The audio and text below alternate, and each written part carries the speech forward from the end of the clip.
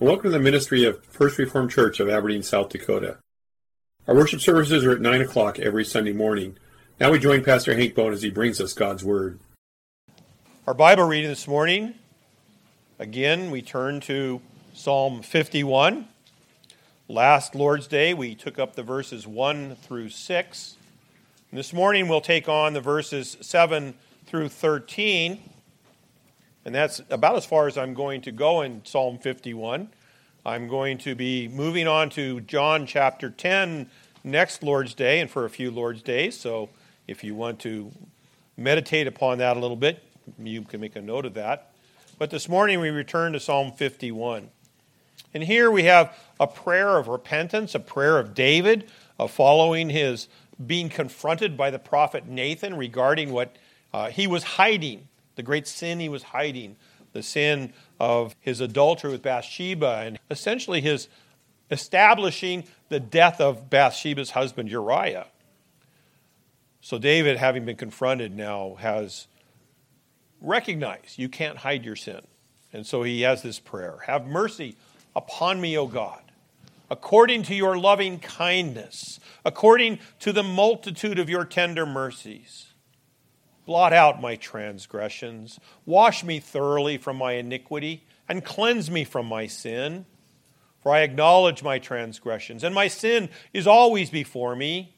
Against you only have I sinned and done this evil in your sight, that you may be found just when you speak, and blameless when you judge.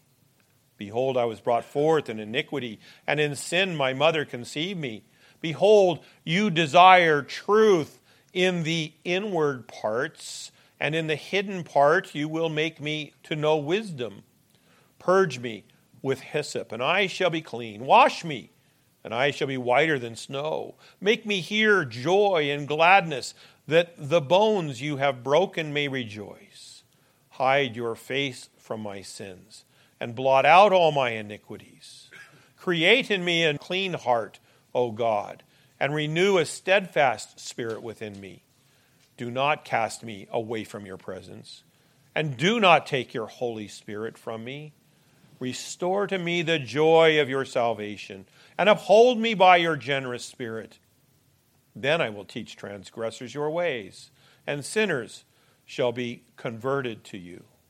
Deliver me from the guilt of bloodshed, O God, the God of my salvation, and my tongue shall sing aloud of your righteousness. O Lord, open my lips, and my mouth shall show forth your praise. For you do not desire sacrifice, or else I would give it. You do not delight in burnt offering. The sacrifice of God are a broken spirit, a broken and contrite heart. These, O God, you will not despise. Do good in your good pleasure to Zion. Build the walls of Jerusalem. Then you shall be pleased with the sacrifice of righteousness, with burnt offerings and whole burnt offering. Then they shall offer bulls on your altar. Let us pray. Father, as we come to your word, help us to set aside the chatter of the world and help us to hear you speak to us. May it be your voice that draws us. May we follow the Good Shepherd. Father, we pray that we may find this word to us not only a source of challenge, but a source of comfort.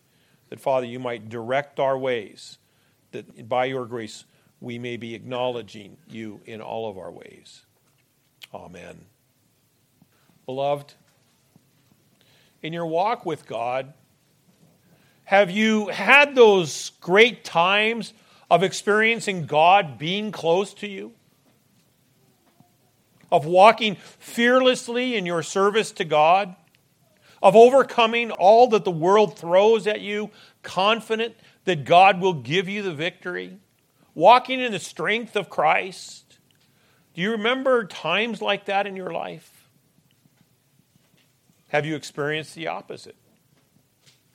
Where you struggle with a sense of the absence of God's blessing in your life, where things just don't seem to be right, where there is a kind of despair and depression that falls over you, where you begin to question God's word and even God's integrity?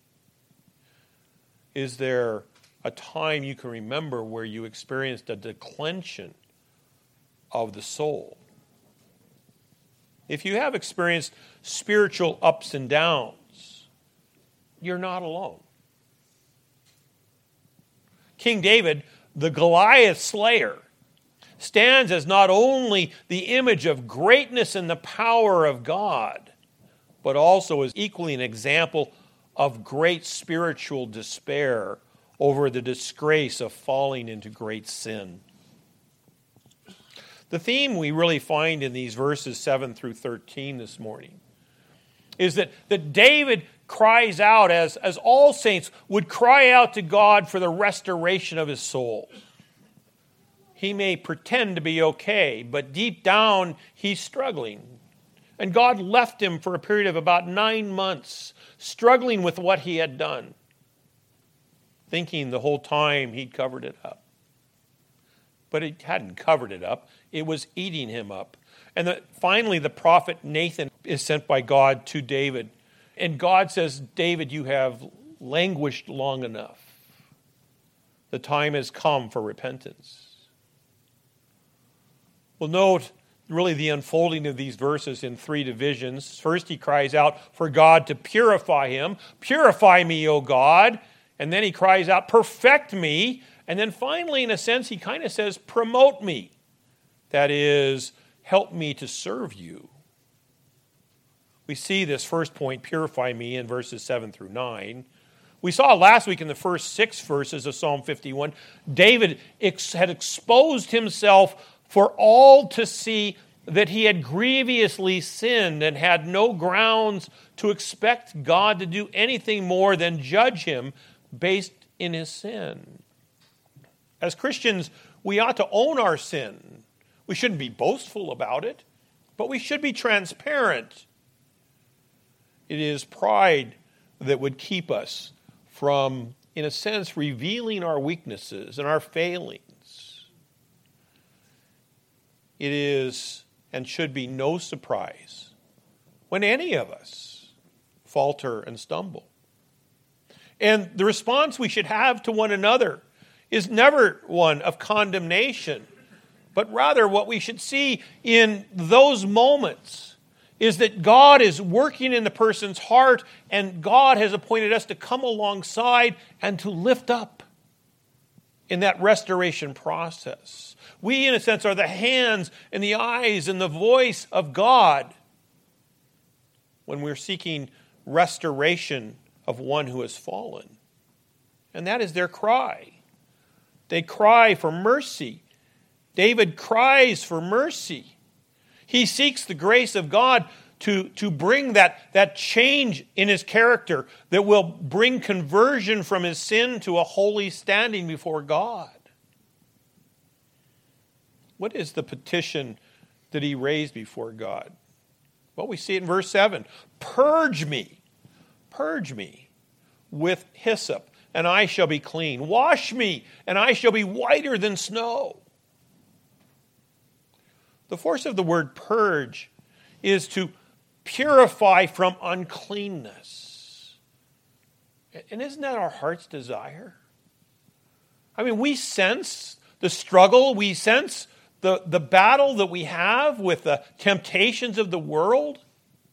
We understand and we sense our own weaknesses and failings in these areas. But isn't our response as Christians to cry out, God, help me to get past this? And you know what the great encouragement is? We know the day is coming when we go to be with the Lord.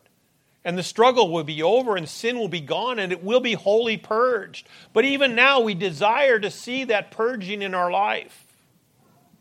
To not allow sin to take control of us. David is calling upon God to remove the pollution and guilt of sin from him. He has before his mind the removal of the stain that occurs, and that removal occurs on the Day of Atonement in the Old Testament. As the priest goes into the Holy of Holies and he sprinkles the blood of the Lamb upon the mercy seat. And then he comes out and he flings that blood all over the people. And he takes the blood and he places it on the scapegoat, and they move the scapegoat so far away it can't return. All of those are signs of how Israel, how the people of God desires to have their sins removed as far as the east is from the west. David is calling upon God to remove the pollution. And we need to see that in here is the work of Christ on behalf of God's people. That's what's pictured as the means by which our guilt and power of sin are canceled and restoration to God results. You can sense this is what David has in mind by his reference to hyssop. Now, what is hyssop? Well, hyssop was used in the ceremonies of the law to remove the uncleanness of the body. It was what was dipped in and flung upon the mercy seat. It was the branch that was dipped in and flung over the people in the ceremony on the Day of Atonement. You can sense this is what David has in mind by his reference to hyssop and how it was used in the ceremonies of the law to remove the uncleanness of the body. It was a small, kind of bushy material used much like a brush or a sponge to soak up a liquid material. In Leviticus 19, it was used in the application of water to a leper. In Exodus, it was used to apply the blood of the Passover lamb on the door jambs so the angel of death would pass by. And hyssop was used to soak up vinegar to place upon the Lord's lips upon the cross. It was a common used instrument, but used in the process by which God brings his grace. David added to the ceremonial force of his prayer by employing the word, wash me. David understood that only the grace and mercy of God can remove the uncleanness that flows from sin. But that sense of despair that arises in the soul of the saint who has fallen into a particularly grievous sin produces a great realization of the futility of trying to cover one's own faults. David continued to pursue his yearning for the cleansing from the deep sense of his guilt from covering his sin, that he was wounded in his soul because of that. He yearned to be freed from the sense of despair. The struggle of conscience is a sign of the blessing of God in the saint, where God brings chastisement to draw the fallen saint back into the fold. David is a shepherd. He was a shepherd in Israel. He had left his flocks to go and see what was going on when he confronted Goliath. But even now, David needs to be shepherded as one who has strayed from the flock. He is the one out of 100. Psalm 51 points us to the sacrifice of the Lord upon the cross, where his blood is shed for all who belong to God as his chosen people. The Bible teaches throughout that without the shedding of blood, there is no remission, no forgiveness for sins. And in the Old Testament, this was learned by the ceremonies and the sacrifices. But in the church today, for us, you see it when you look at Jesus' death upon the cross, sealed by his resurrection, which is the very sign of his victory over sin and death. Consider the confidence with which David approached God in his petition. He says, I shall be clean. I shall be whiter than snow. If God works, there is a change that results. If you want change in your life, it doesn't come through your own efforts. It's a gift of God. And so you begin that desire, that pursuit of change by crying out to God, by seeking after God. Service to God doesn't begin by running the race. It begins on your knees, in prayer, calling upon God for the strength and the ability The assurance of pardon comes when we sense that God's grace is extended to us based only on his plan of salvation, only on Christ's merit. The work of grace brings about that true change that comes with repentance. Repentance leads to faith. Faith leads to a change in life and behavior. And that also includes the sense of God's forgiveness of our sins. And assurance gives you confidence of your being restored to a right relationship with God. True repentance is what we see in verse 8. When David cries out, "Make me hear joy and gladness, that the bones you have broken may rejoice." The bones you have broken may rejoice. Here David expresses that kind of gut-wrenching act of the Holy Spirit that is necessary to stir us out of our false sense of contentment with our goodness, to shake us to the core, to not have confidence in ourselves. Do you see how David here acknowledges that it is God who has broken him in his sin? God initiates the restoration, beloved. Deep down, you can sense when things are not right. And when that happens, you will deal with it in one of two ways. You will either deny it and suppress the sense of your guilt, or you will recognize it and seek relief from it through crying out to God for forgiveness and restoration. The crying out is the fruit of God bringing repentance, and then faith, and then assurance. Think about how Peter, after denying the Lord, was confronted with his weakness by the rooster's trumpet that crushed his soul. God left him in that state for a short period, and often does leave us in our failures, so we may learn to be humble and dependent upon him for our strength. The most significant change does not come easy. It was later that the Lord restored Peter when he asked him if he truly loved the Lord. You remember the episode, "Peter, do you love me? Peter, do you love me?" 3 times. And then he says, "Feed my sheep." The seal of God's restoration is seen when the Lord restored Peter to serving him with the words, "Feed my sheep." Go to others. Let your life be for others. And the third aspect we see here in this first point is seen in verse 9, and that's that assurance of pardon, where David says, "Hide your face from my sins and blot out all my iniquities." He's not saying, "God, hide yourself from me." He's saying, "Don't look upon my sinfulness. Cause my sins to be taken way out there and leave me here. Don't see me for who I am, but see me as your chosen son. Hide your face from my sins and blot out all my iniquities." At the heart of that deep spiritual despair that will leave you feeling broken is the need for your sense that your sins no longer hang over your head. This is powerfully revealed in David's words, calling for God to hide his face from his sins and to blot out all of David's iniquities.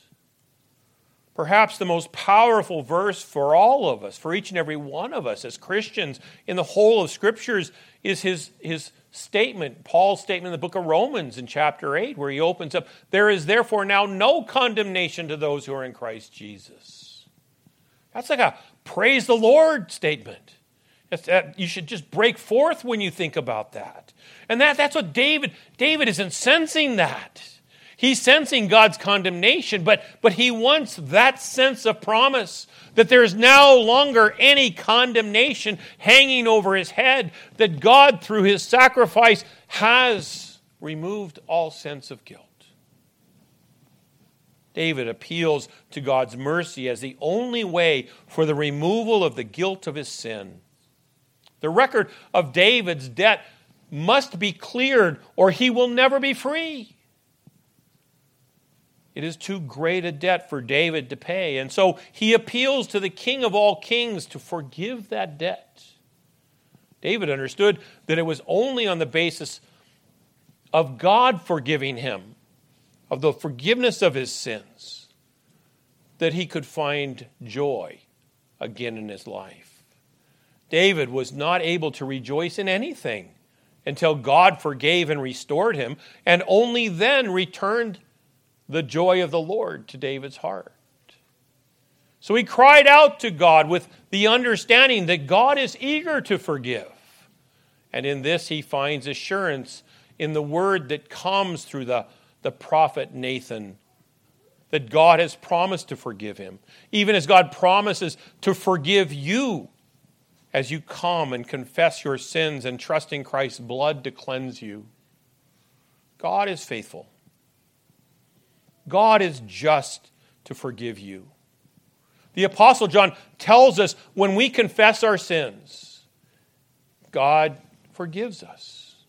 God is just in granting forgiveness because of what Jesus has done in his atoning work on the cross. But David doesn't just cry out, "Purge me," but he then says, "Perfect me. Create in me a clean heart, O God, and renew a steadfast spirit within me. Do not carry me away from your presence, and do not take your Holy Spirit from me."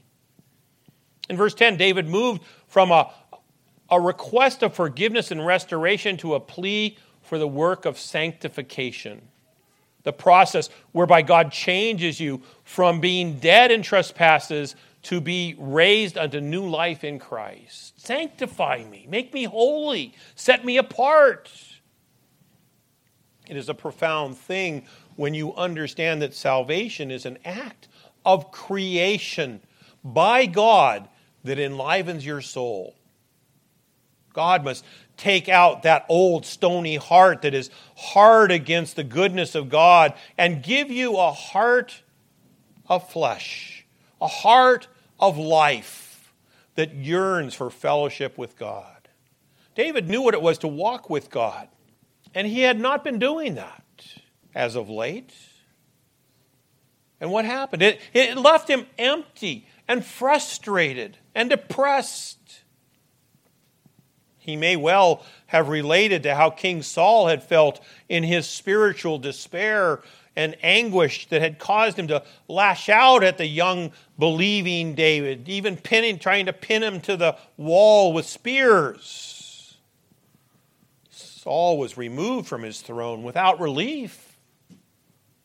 David didn't want that to be his course, so he cried out for a change from where he found himself. David, at that moment of spiritual anguish, may well have questioned his salvation, but having tasted of it, desired to be in that state of grace again.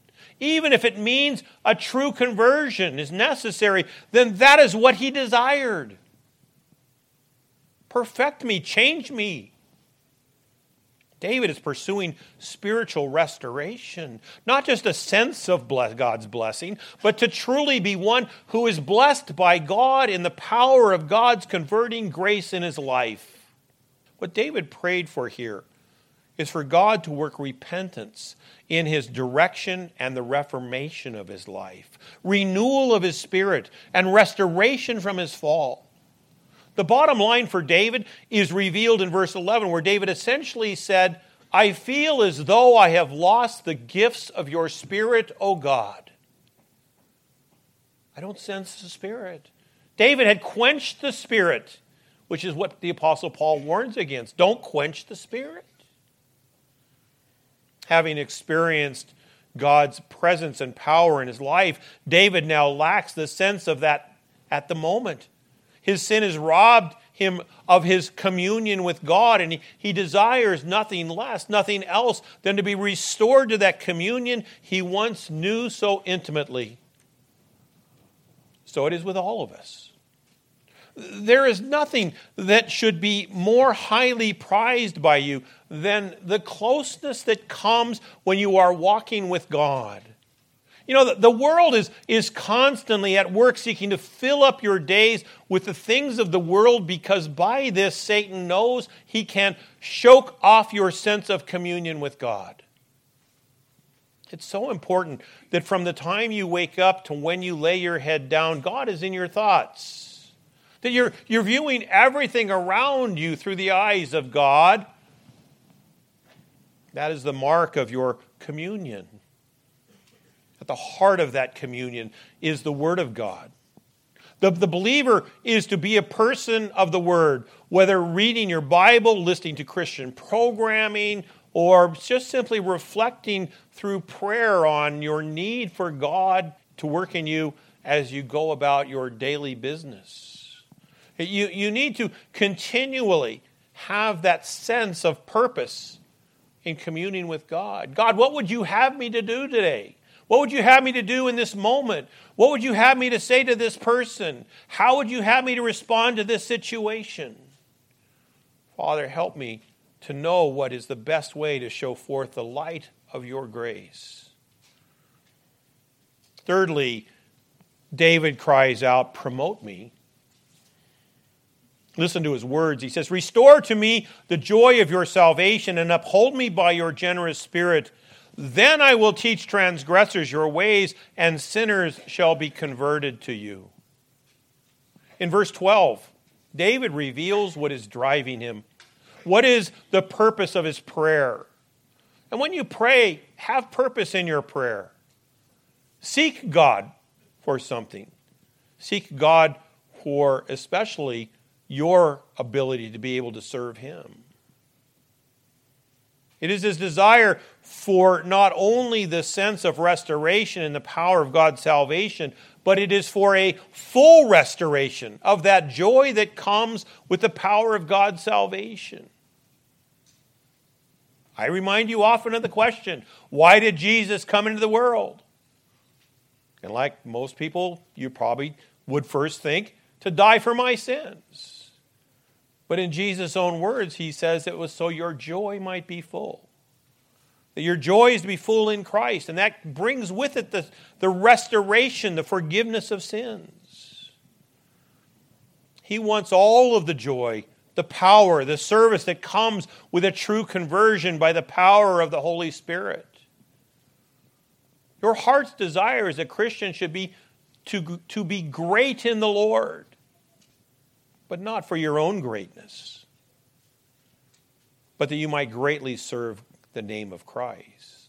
There are two ways to understand verse 12, and both have a similar meaning. The New King James translates, uphold me by your generous spirit. But if you note the phrase, the words by your are in italics, which means it's supplied in the translation to accommodate the idea that David is praying for the Holy Spirit to work in him. But the text also carries the idea of uphold me by a royal or free spirit, a liberating spirit. I think about 2 Corinthians 3:17, where it talks about how the Spirit is given that we might be free and liberated. And that's what David desires. This may well be a better fit for verses 12 and 13, where King David desired to be able to function in his capacity as God's chosen king over Israel. David surely struggled to carry out his kingly duties while he labored under the guilt of having misused his authority as king. It is a restoration to service as the sign of God's acceptance that he desired as well. In that whole unit of the verses 7 through 13, David has moved from a request for grace to an expression of gratitude. He called upon God for forgiveness and restoration, and then he promised that in the power of God's salvation, he would then serve God in the fullest sense in his calling in this life, which is being king over God's people in Israel. We shouldn't, however, see verse 13 as a kind of negotiation. He's saying, God, if you do this, then I will do that. You shouldn't see it that way. Rather, you should see that it expresses a desire to be used of God in the building of the kingdom of God. David's saying, Let me be what you intend me to be. Help me, direct me, and do so first of all by restoring me. Verse 13 is a powerful example of the progress of the true believer in restoration.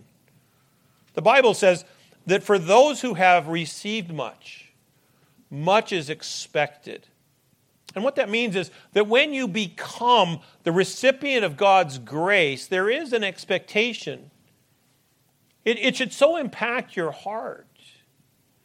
In gratitude for what God has given to you and the overwhelming experience of that love of God poured out in your heart, that you want others to experience that as well.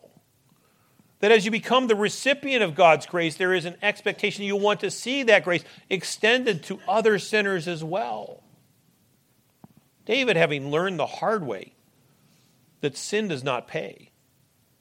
And why is it we all seem to have to learn that? We always have to learn that. You know, as parents, we try to keep our kids from making the same mistakes we did. No, they all seem to have to make their mistakes themselves. It's like we learn that way. God allowed David to fall into this grievous sin that David might learn, that we might learn through David, to understand that sin does not pay. But he also experienced the love of God through the forgiveness of God that abounds. Thus he exclaimed that in the joy of the salvation of his God, he now sensed he would seek to teach that to other sinners, that sense of restoration.